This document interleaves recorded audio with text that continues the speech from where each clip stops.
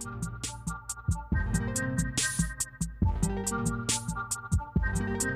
everyone. This is Scott McNamara with What's New in Adapted Physical Education. I have two international scholars in the field of adapted physical activity on here to talk about, I think, a very necessary conversation about the Special Olympics, maybe how it fits into the field of APA, maybe some issues around it. And with that, I have Martin Gies from the University of Heidelberg and Dr. Tobias Buchner from University of Upper Austria.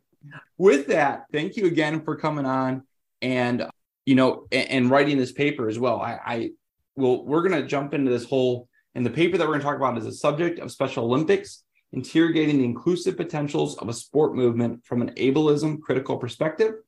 And I'm very excited to dive into this because even on this podcast, I might have made some comments before, but I think that Special Olympics, as we briefly talked about before this, is this huge entity that definitely does APA stuff, but kind of sometimes lives outside of our scholarship and our conversations and stuff. So thank you for writing this. With that, before we get into this paper, can you briefly introduce yourself and your background in the field of adapted physical education, adapted physical activity? Yes, I would start. Of course, thank you very much for the invitation. It's a great pleasure, great honor to be on your podcast.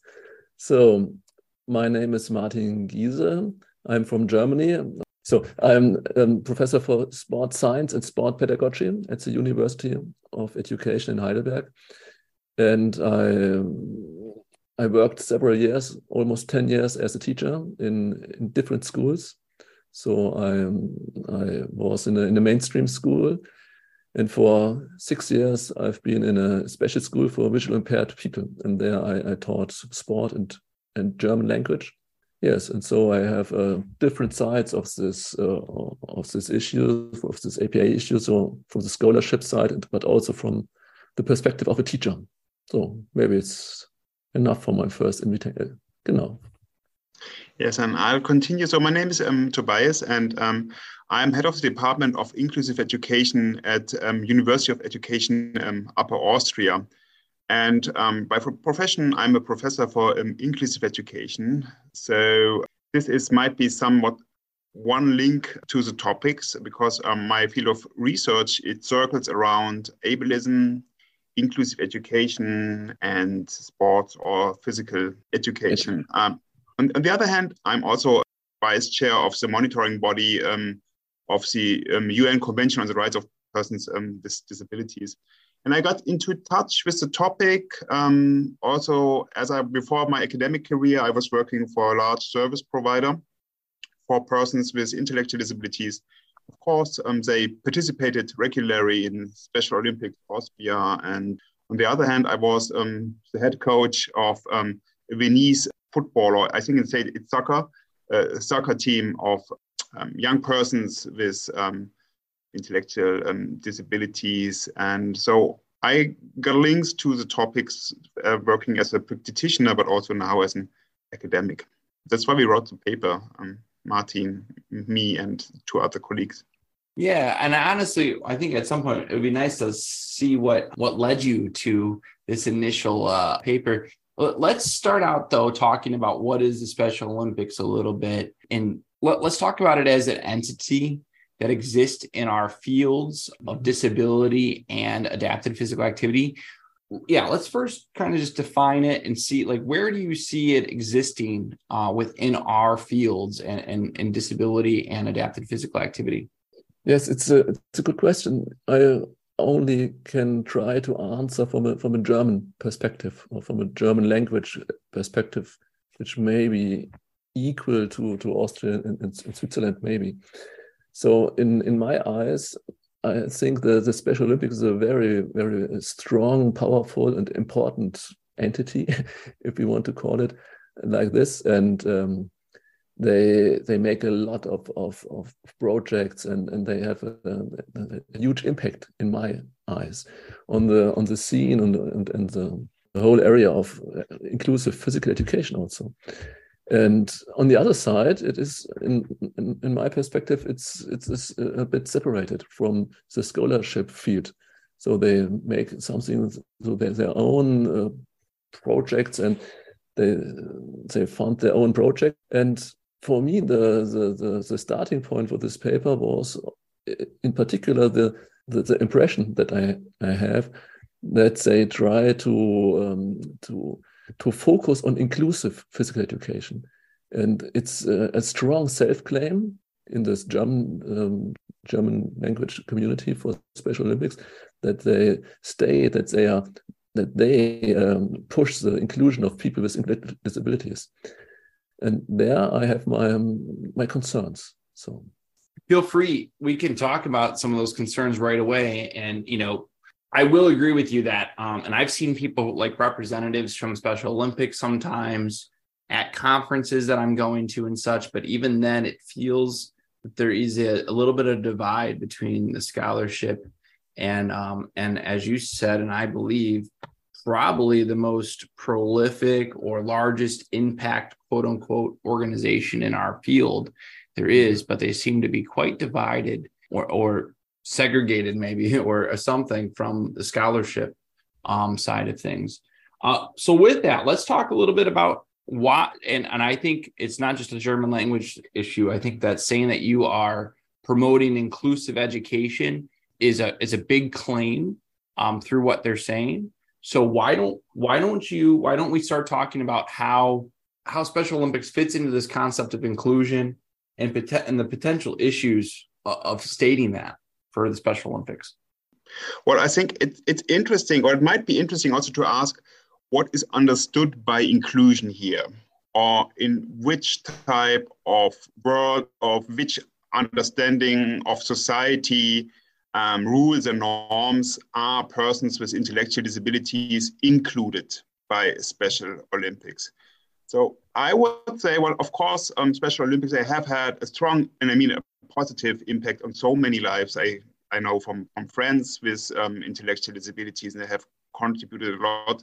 But as Martin just said, no, it's still what I think it's a segregated event. And I wouldn't say, well, I think what they might probably understand by inclusion is that in some ways, persons categorized as with or without disabilities get together.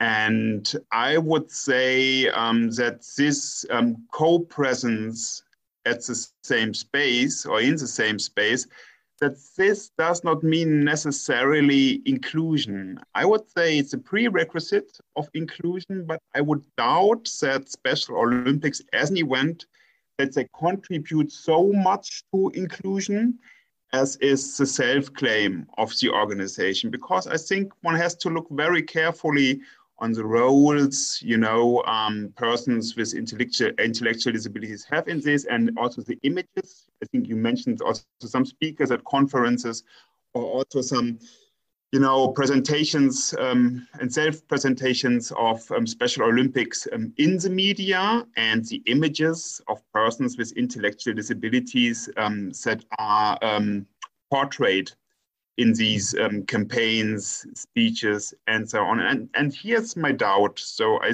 think the Special Olympics, there might be interactions with persons with and without intellectual disabilities, but there is still, I think, a very, not everywhere probably, but there's still a specific positioning of persons with intellectual disabilities. And this sometimes links what we would call in disability studies with a medical model and trying, to empower poor persons with intellectual disabilities in order to give them the opportunity to do sports in a competitive way, which is, of course, empowering. We will come to this later on.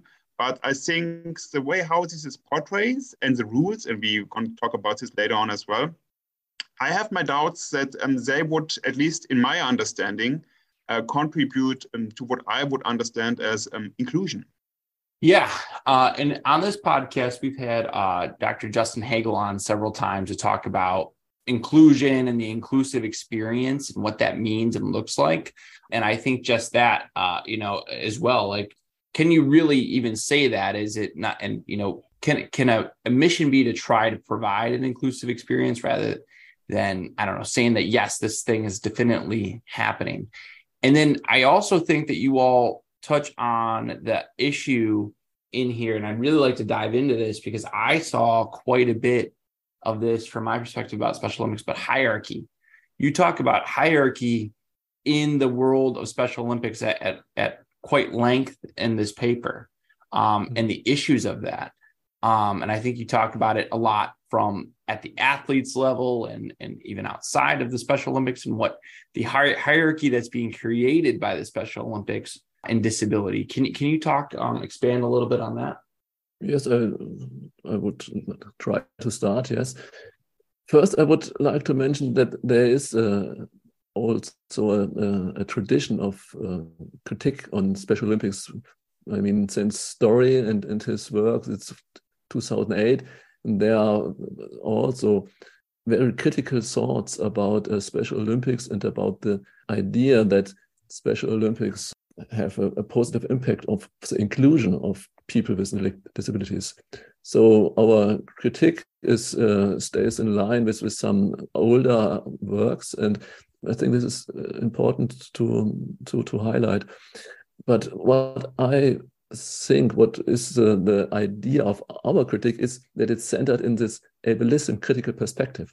So in there we have a tool and a theoretical tool to analyze and to detect some forces, maybe we can call it like this, who are who function as a tool of exclusion.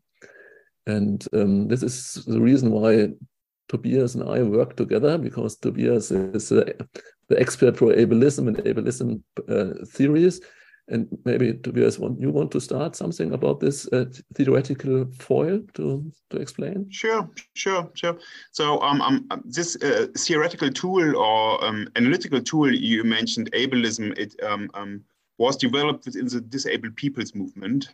And it blossomed, I would say, in disability studies and has had a huge impact around the world rather recently. I remember on Twitter, the hashtag ableism tells me and stuff like this. So we think it's a very powerful tool. And if we would define what ableism is or what ableist is, I think it's the exclusion or disadvantaging of a person in relation or due to unjust ability expectations.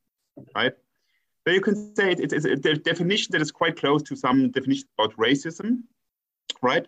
But here it's about the role of ability expectations and how these are used or how these function, as a symbolic order, so to say, how persons or in the post-structuralist talk, how subjects are hierarchized in relation to these ability expectations. And the interlinked division, what disability studies scholar Fiona Kumari Campbell says, the great divide, the binary divide between able and disabled, which is part of this ableist order.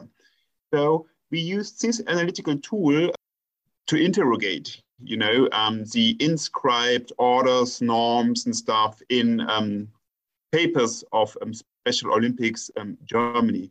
And this is also important to mention. So when we say interrogate or a critical tool, we use this in order, to contribute to support Special Olympics, how Special Olympics might develop or continue to become more inclusive. And I think ableism or ableist, the hierarchies in Special Olympics, they tell us a lot about what could be changed or where to move on to from this perspective.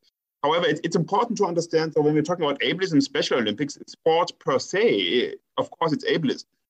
Right? It's about divisions, it's about abilities, it's about who's the most able, the super able athlete and stuff like this. So one might say, okay, this is actually just the same scheme than in sports, in regular sports, in regular competitive sports to be precise. However, if it's just a replication of these norms, these divisionings by abilities, one might ask in how far this then is inclusive if it just takes place with the same rules in a segregated, more or less, as we would say, right, Martin, in a segregated setting. Yes, the question is, or the thesis is that Special Olympics maybe is nothing else than a form of sub-segregation. There are, of course, some changes, some superficial changes, maybe, but on the structural level, there are the same forces who are working, like divisioning and the idea of the ableism and the super ableism athlete. So there is no system change. This is the critical question that we ask. And if I may add to this, also what you just mentioned, when I think it's also important to understand the discourses and the historical era in which Special Olympics evolved, right? And as we also write in our paper, we understand Special Olympics as a reaction of a twofold exclusion, an exclusion from competitive sports for so-called non-disabled people, and also as an exclusion from Paralympics, right? So this were I think the conditions under which Special Olympics could develop, and was of course an opportunity to sort of install a system or events that are competitive sports events for this specific groups, which is again also, classified or categorized by specific abilities or ability expectations that athletes should have. So, of course, and also when you see who supported Special Olympics first, these were service providers, also family organizations, some family organizations, some parenting organizations, and also, but mostly, at least in German-speaking countries, it were like very traditional service providers in the field of persons with intellectual disabilities. And I think this was a strong match concerning how persons or athletes with intellectual disabilities should be thought and how they should compete in such an event.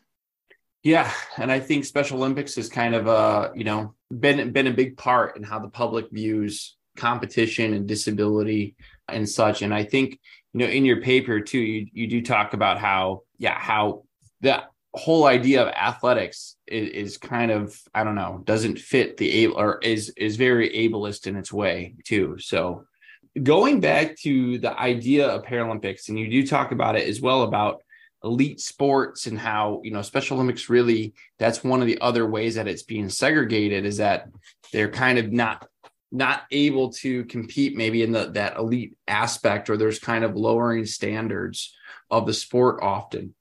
But as I'm sure we all know, the Paralympics obviously is for elite athletes. And I was wondering while reading this, do you believe that the Paralympics, even though it provides it to a much fewer group of people, maybe provides a more inclusive experience in Special Olympics? Yes, I think in our point of view, it is important to mention that the Paralympics movement does not have the same self-claim like Special Olympics. We read in the Special Olympics papers, and this was the approach of our paper. We made a document analysis, and we looked for self-claims, and they are very strong and clear self-claims for fostering inclusion. And you won't find these self-claims in the Paralympics movement. Though I would argue the Special Olympics and Paralympics are both equal. Though, of course, there are differences, of course, in the question about the inclusive potential. So, of course, there may, on the superficial, from a superficial perspective, there are some difference. So you have the people with so-called disability, with intellectual disabilities. But on the structural level, the exclusion processes are the same, more or less. They are equal. But our question to Special Olympics is, how do you justify your self-claim for inclusion? If I can follow up on that, do you view, and I think this is, I don't know, something that I played around a lot with is, do the Special Olympics, are they excluding individuals with intellectual disabilities from elite sports? Or, and maybe it's an or, are elite sports already excluding them due to other factors, and Special Olympics provides them some avenue to compete at some level? Does that make sense? Yes, we would say, I think that Special Olympics, it opens up spaces for competition, for persons with intellectual disabilities, which is, of course, empowering, right? It Absolutely. Is empowering, as Paralympics is empowering also for athletes in this part of sports. And it is empowering also for other athletes in other competitive sports to compete, to against each other and all this stuff. And we wouldn't doubt that at all, right? That this is not an arena, probably more an arena than a space, an arena that is empowering. However, the rules how this empowering does take place, I think these are not really inclusive, right? Because as we showed in our analysis, of course, some persons with intellectual disabilities, they're excluded from this competition, right? Due to specific ability expectations, which are inscribed very clearly or described very, very clearly in the papers, who should or who is allowed, so to speak, to participate in these events. And we would say, like, if you don't have the social-emotional abilities, maybe to comply with some rules, you might be excluded. If you are not able, by to progress by training and to reach certain norms, you're not allowed to compete in at all levels, right? So we would say it's just a very regular ability-based competitive events that also excludes persons with intellectual disabilities. So we wouldn't say, at least even from this point, it's not inclusive. But also when you look at the events, and what we wouldn't see this as super inclusive, right? As I mentioned earlier, though, that some in specific roads, persons with and without intellectual disabilities come together at an arena or a sport field or anywhere. We wouldn't say that this necessarily leads to inclusion, right? Because, and this might be tricky, because it might be a critical guy might ask, but yes, Martin, Tobias, how would inclusive sports then look like, right? And we think this is, it might show a way, inclusive sports, when we take this ability lens, for example, right? In inclusive education, where when you merge the idea of inclusion with the social model of this disability and an ableist perspective, I would say an inclusive learning space is enabling for all learners, right? And which doesn't exclude by ability expectations, but which still, where everyone can be enabled and empower him or her or whatever self, in this space, right? So this, when you would think of this for inclusive sports, and this would be an event, well, that is enabling for everybody, no matter what the perceived abilities of all the persons are, and how can you create some rules that this fits, and that would Special Olympics wants to be an inclusive event. I think it would, right, Martin? It would need to move to this direction. Right. Mm-hmm. Otherwise, it's totally. We think it's okay. It's legit, so to speak. It's a segregative event which parallels Paralympics and competitive sports, but it's definitely not inclusive. Absolutely. And what I would like to add is that we propose to add another perspective to the discourse, and this perspective would take into account the people who are not able to participate in Special Olympics. And of course, there are people who are not able to participate. And from a research perspective, it's not a good idea to make interviews only with participants from Special Olympics. We have to look for people who decide by their own that they do not want to participate in Special Olympics and ask for the reasons why. And we need research about people who maybe first time was part of the Special Olympic movement and then decided to leave it. So, and there is almost no research about these people. So, from a research perspective, we have to focus on these people. And the question is, we have to ask for whom it's empowering. So, and not to be understood in a wrong way. We do not deny the benefits of Special Olympics, and there are a lot of studies who show us how powerful this movement is, and how it benefits to the empowerment for some people. No, everything fine, but there is a lack of research about these people who are not included. I think that goes back to the power of Special Olympics, because my guess is that they have an IRB or they have some kind of institution that approves these research studies that are being conducted with them, and they're probably not too interested in doing ones that might shine any lights that would be a little negative. So, and I think those are really good points. One thing that I didn't see hit in this paper that I've thought about as you critiqued it is, when I've gone to a Special Olympics event, I went to a bar once, and all these people at the bar who I believe were non-disabled, they had their shirts on for Special Olympics from earlier that day.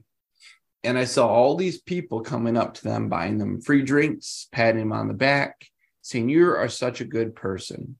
And I watched it, I put my like whatever researcher hat on while I was watching this. And I thought, and I've seen it other ways too, but sometimes I feel like Special Olympics is not about the betterment always of the athletes as much as it is maybe about the volunteers and people that are the able-bodied or non-disabled people that are putting these things on, that are feeling good about the quote unquote charity that they are providing, is at least how I've often experienced the lays person communicating and experiencing Special Olympics. And I thought, what would your thoughts be on that?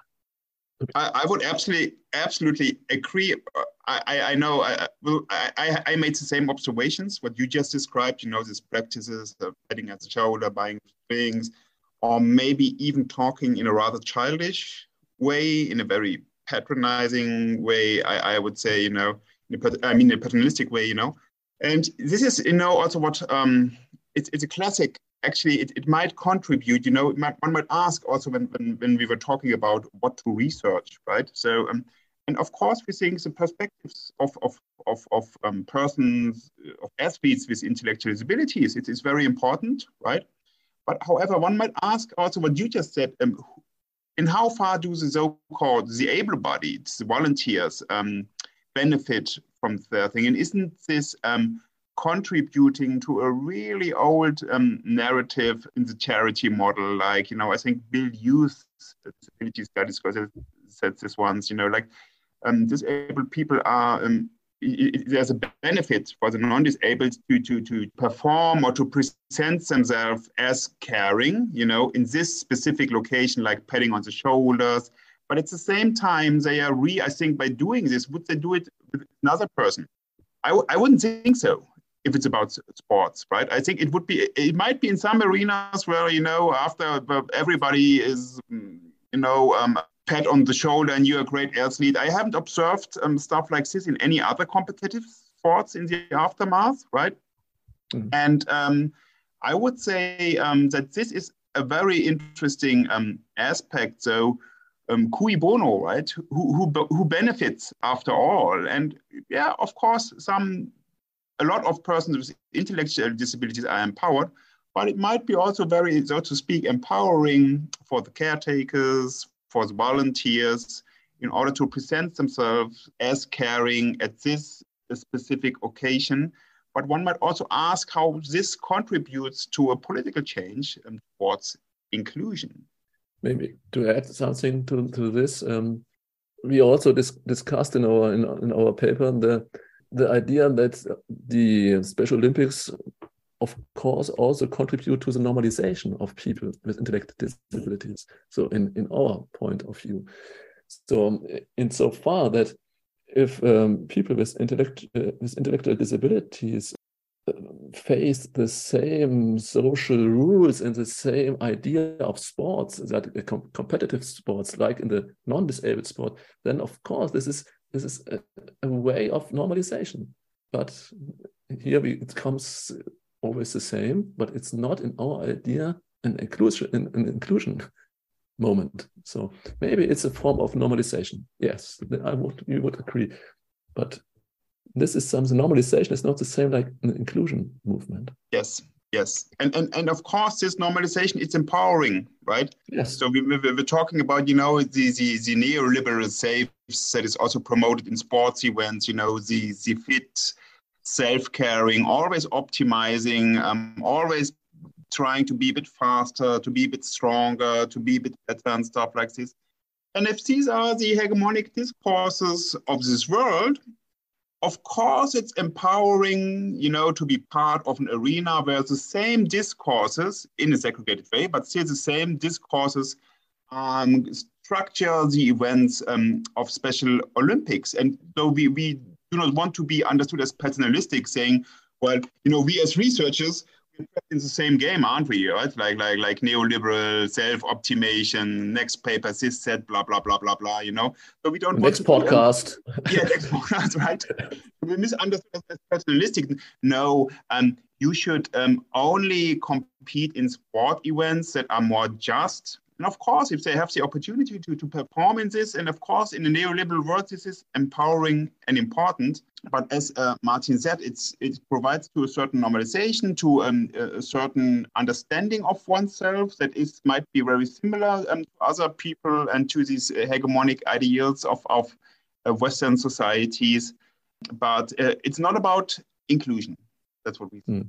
Absolutely. And I saw that, you cited one of his papers, and I've cited him a few times. I think his name is McConkie, Roy McConkie, and he's done a lot on Special Olympics and how it's changed attitudes. And I want to say there was a study where he found something like 1 in 37 people that's how they experienced, that was their primary experience with disability was through Special Olympics, which is in the world. And when you talk about furthering this charity mindset and stuff like that, the danger of this huge entity that's providing people's primary impression, or many people's primary impression of disability, and doing it from that type of mindset, whether consciously or purposefully or not, is a little, I don't know, frightening, I guess, or, and I don't know if the thing that I don't get, and I think it goes to Martin and your point about when you looked at the content analysis, their language is this so utopian compared to what's maybe actually happening that I'm not even sure they are acknowledging their position, their power and position in this conversation, and the potential unintentional harms that they could be doing because their language, as you said, is so, we are providing an inclusive education, which is, as you both said, those are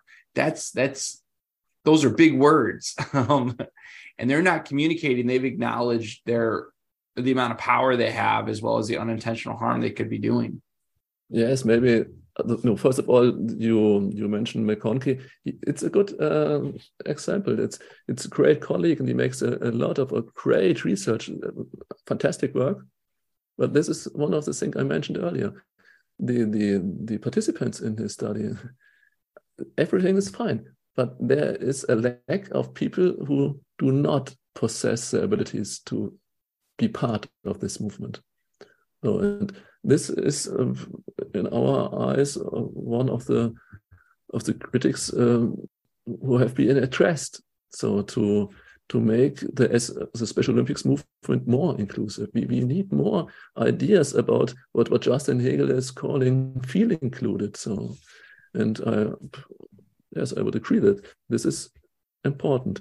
And the other thing what you said, Scott, is maybe this is also connected to the idea of the supercrip narrative. So the people also in Special Olympics, you need your heroes, you need your supercrips, and what is the subtext?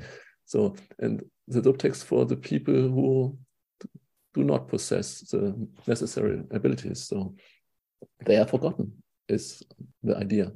And if I may add to this, right? So from ableism critical perspective, it might be,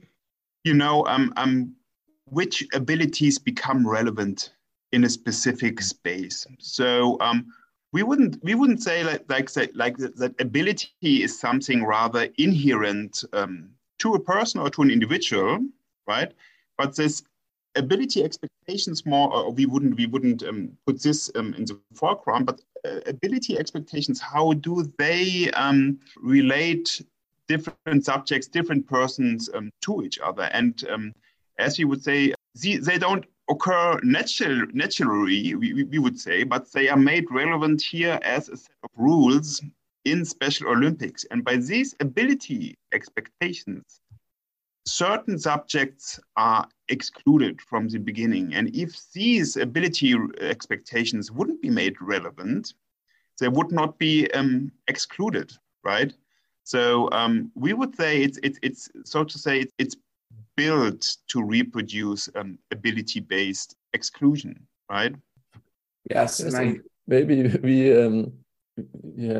have here a point we have discussed in the beginning. Tobias mentioned in the beginning that sports per se is an ableist area, and maybe we face in these discourses some barriers maybe we cannot overcome, and then it is difficult to argue that my movement, as a Special Olympic movement, is so inclusive. Maybe it's a good idea to be more, not to put it in the forefront like this. So I think your point about that is an interesting. I was going to say something like that, like, you've talked about neoliberal viewpoints that are always going to, I'm in the US, which is king of neoliberal viewpoints. Maybe, yes. Very much so, whether we know it or not.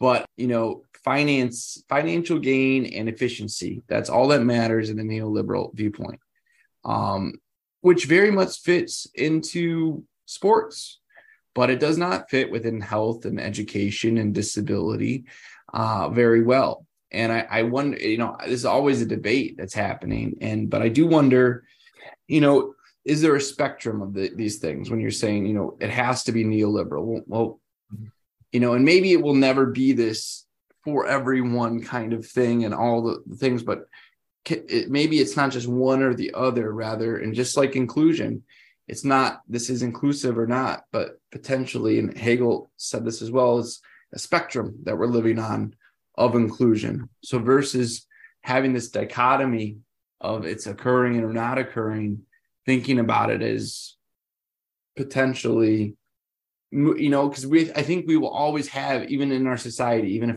people that don't ascribe to a neoliberal viewpoint, I think I want my pharmaceuticals to be efficient.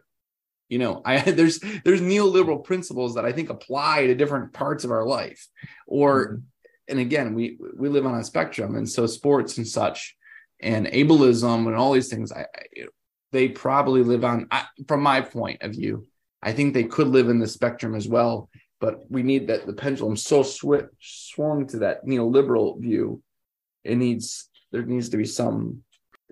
Yes, but this leads to another point of our analysis about the subject formation, because we looked, or we tried to discover the subject formation structures in the Special Olympics papers we analyzed, And there is a strong link. So in our eyes, there is a strong link about neoliberal ideas of societies and the subject who is formed by Special Olympics, because the subject of the Special Olympics is also a subject who always try to optimize itself based on a free will. I want to optimize myself, but if I do not follow these rules, I'm not longer a member of Special Olympics.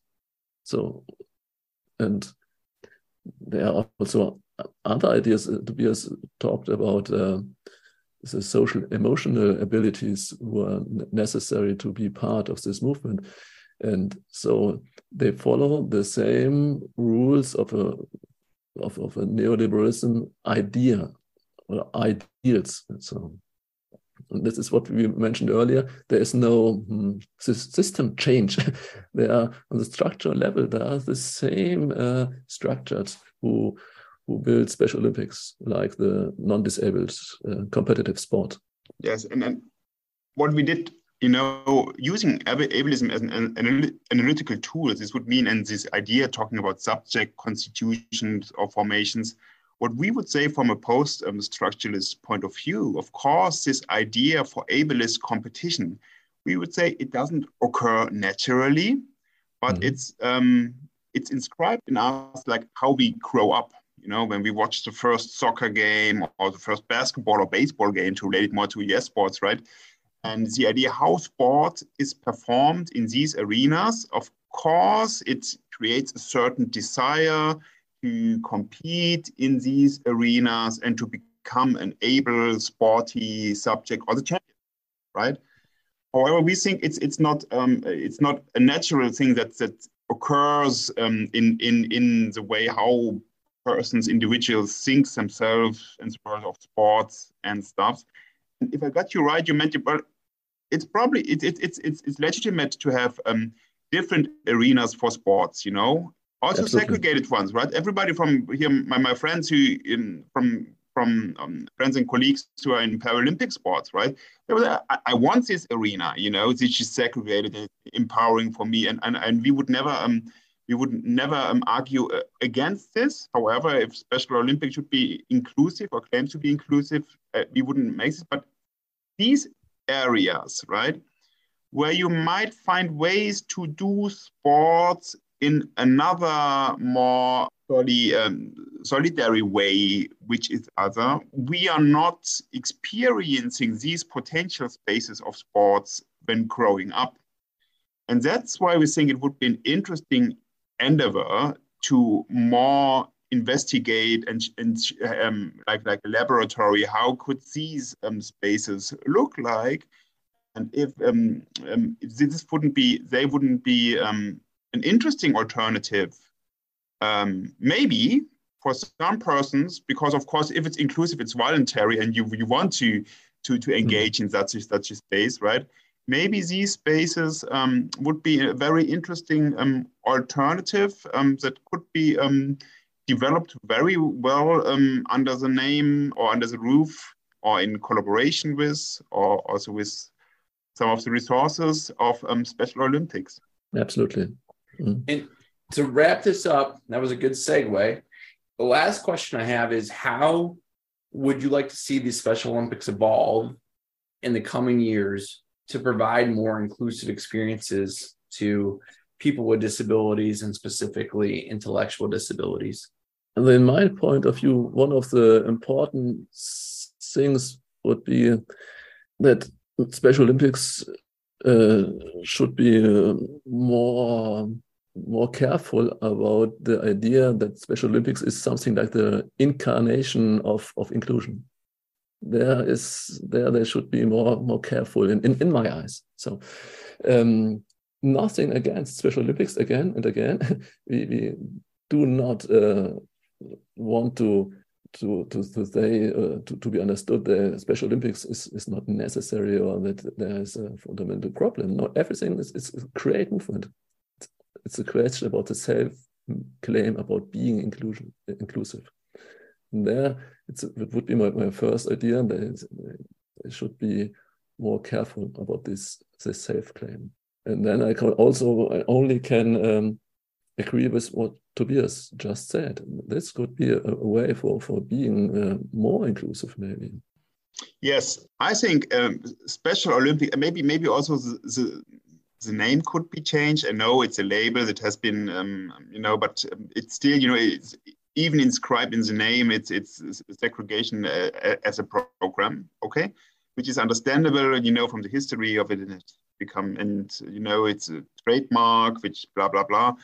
But maybe it could really become, at least in some parts, a laboratory for more inclusive sports. And we think this would be a very interesting endeavor, as Special Olympics has a very strong network, and we would say that also has a very strong interest in becoming inclusive. And we would like to also support this idea of becoming more inclusive under the roof of Special Olympics. So if I add a last thing to this, if we want to be more concrete about the possible development of Special Olympics, then according to our document analysis, an important step could be to reread the official Special Olympic policy papers. So, and to get in touch with ableism critical disability study scholars and to rewrite to the official papers, because this is what we try to show with our analysis, that in these official papers it's inscribed in all the rules the normality narrative. And I think there are a lot of possibilities to build up it in another more inclusive way. I think those are really great takeaways. And what I'm hearing is this institution was built, I think it was conceptualized in 1961, I believe, by Eunice Shriver as the Eunice Shriver Camp. I think I got that date right. And maybe those, in a lot of the same ideas that push that movement and the name of it, the language around it, might not have changed as much as maybe some theoretical frameworks around it and scholarship around it has. And I think those were wonderful ideas. So with that, we're right on the dot for an hour. So I want to say thank you very much for your time, your expertise, and the conversation. Yeah, we thank you for your invitation and for the great discussion we had here. Yeah, thank you for this very great opportunity. We are very glad we had this opportunity to participate in this lovely podcast. Thank you.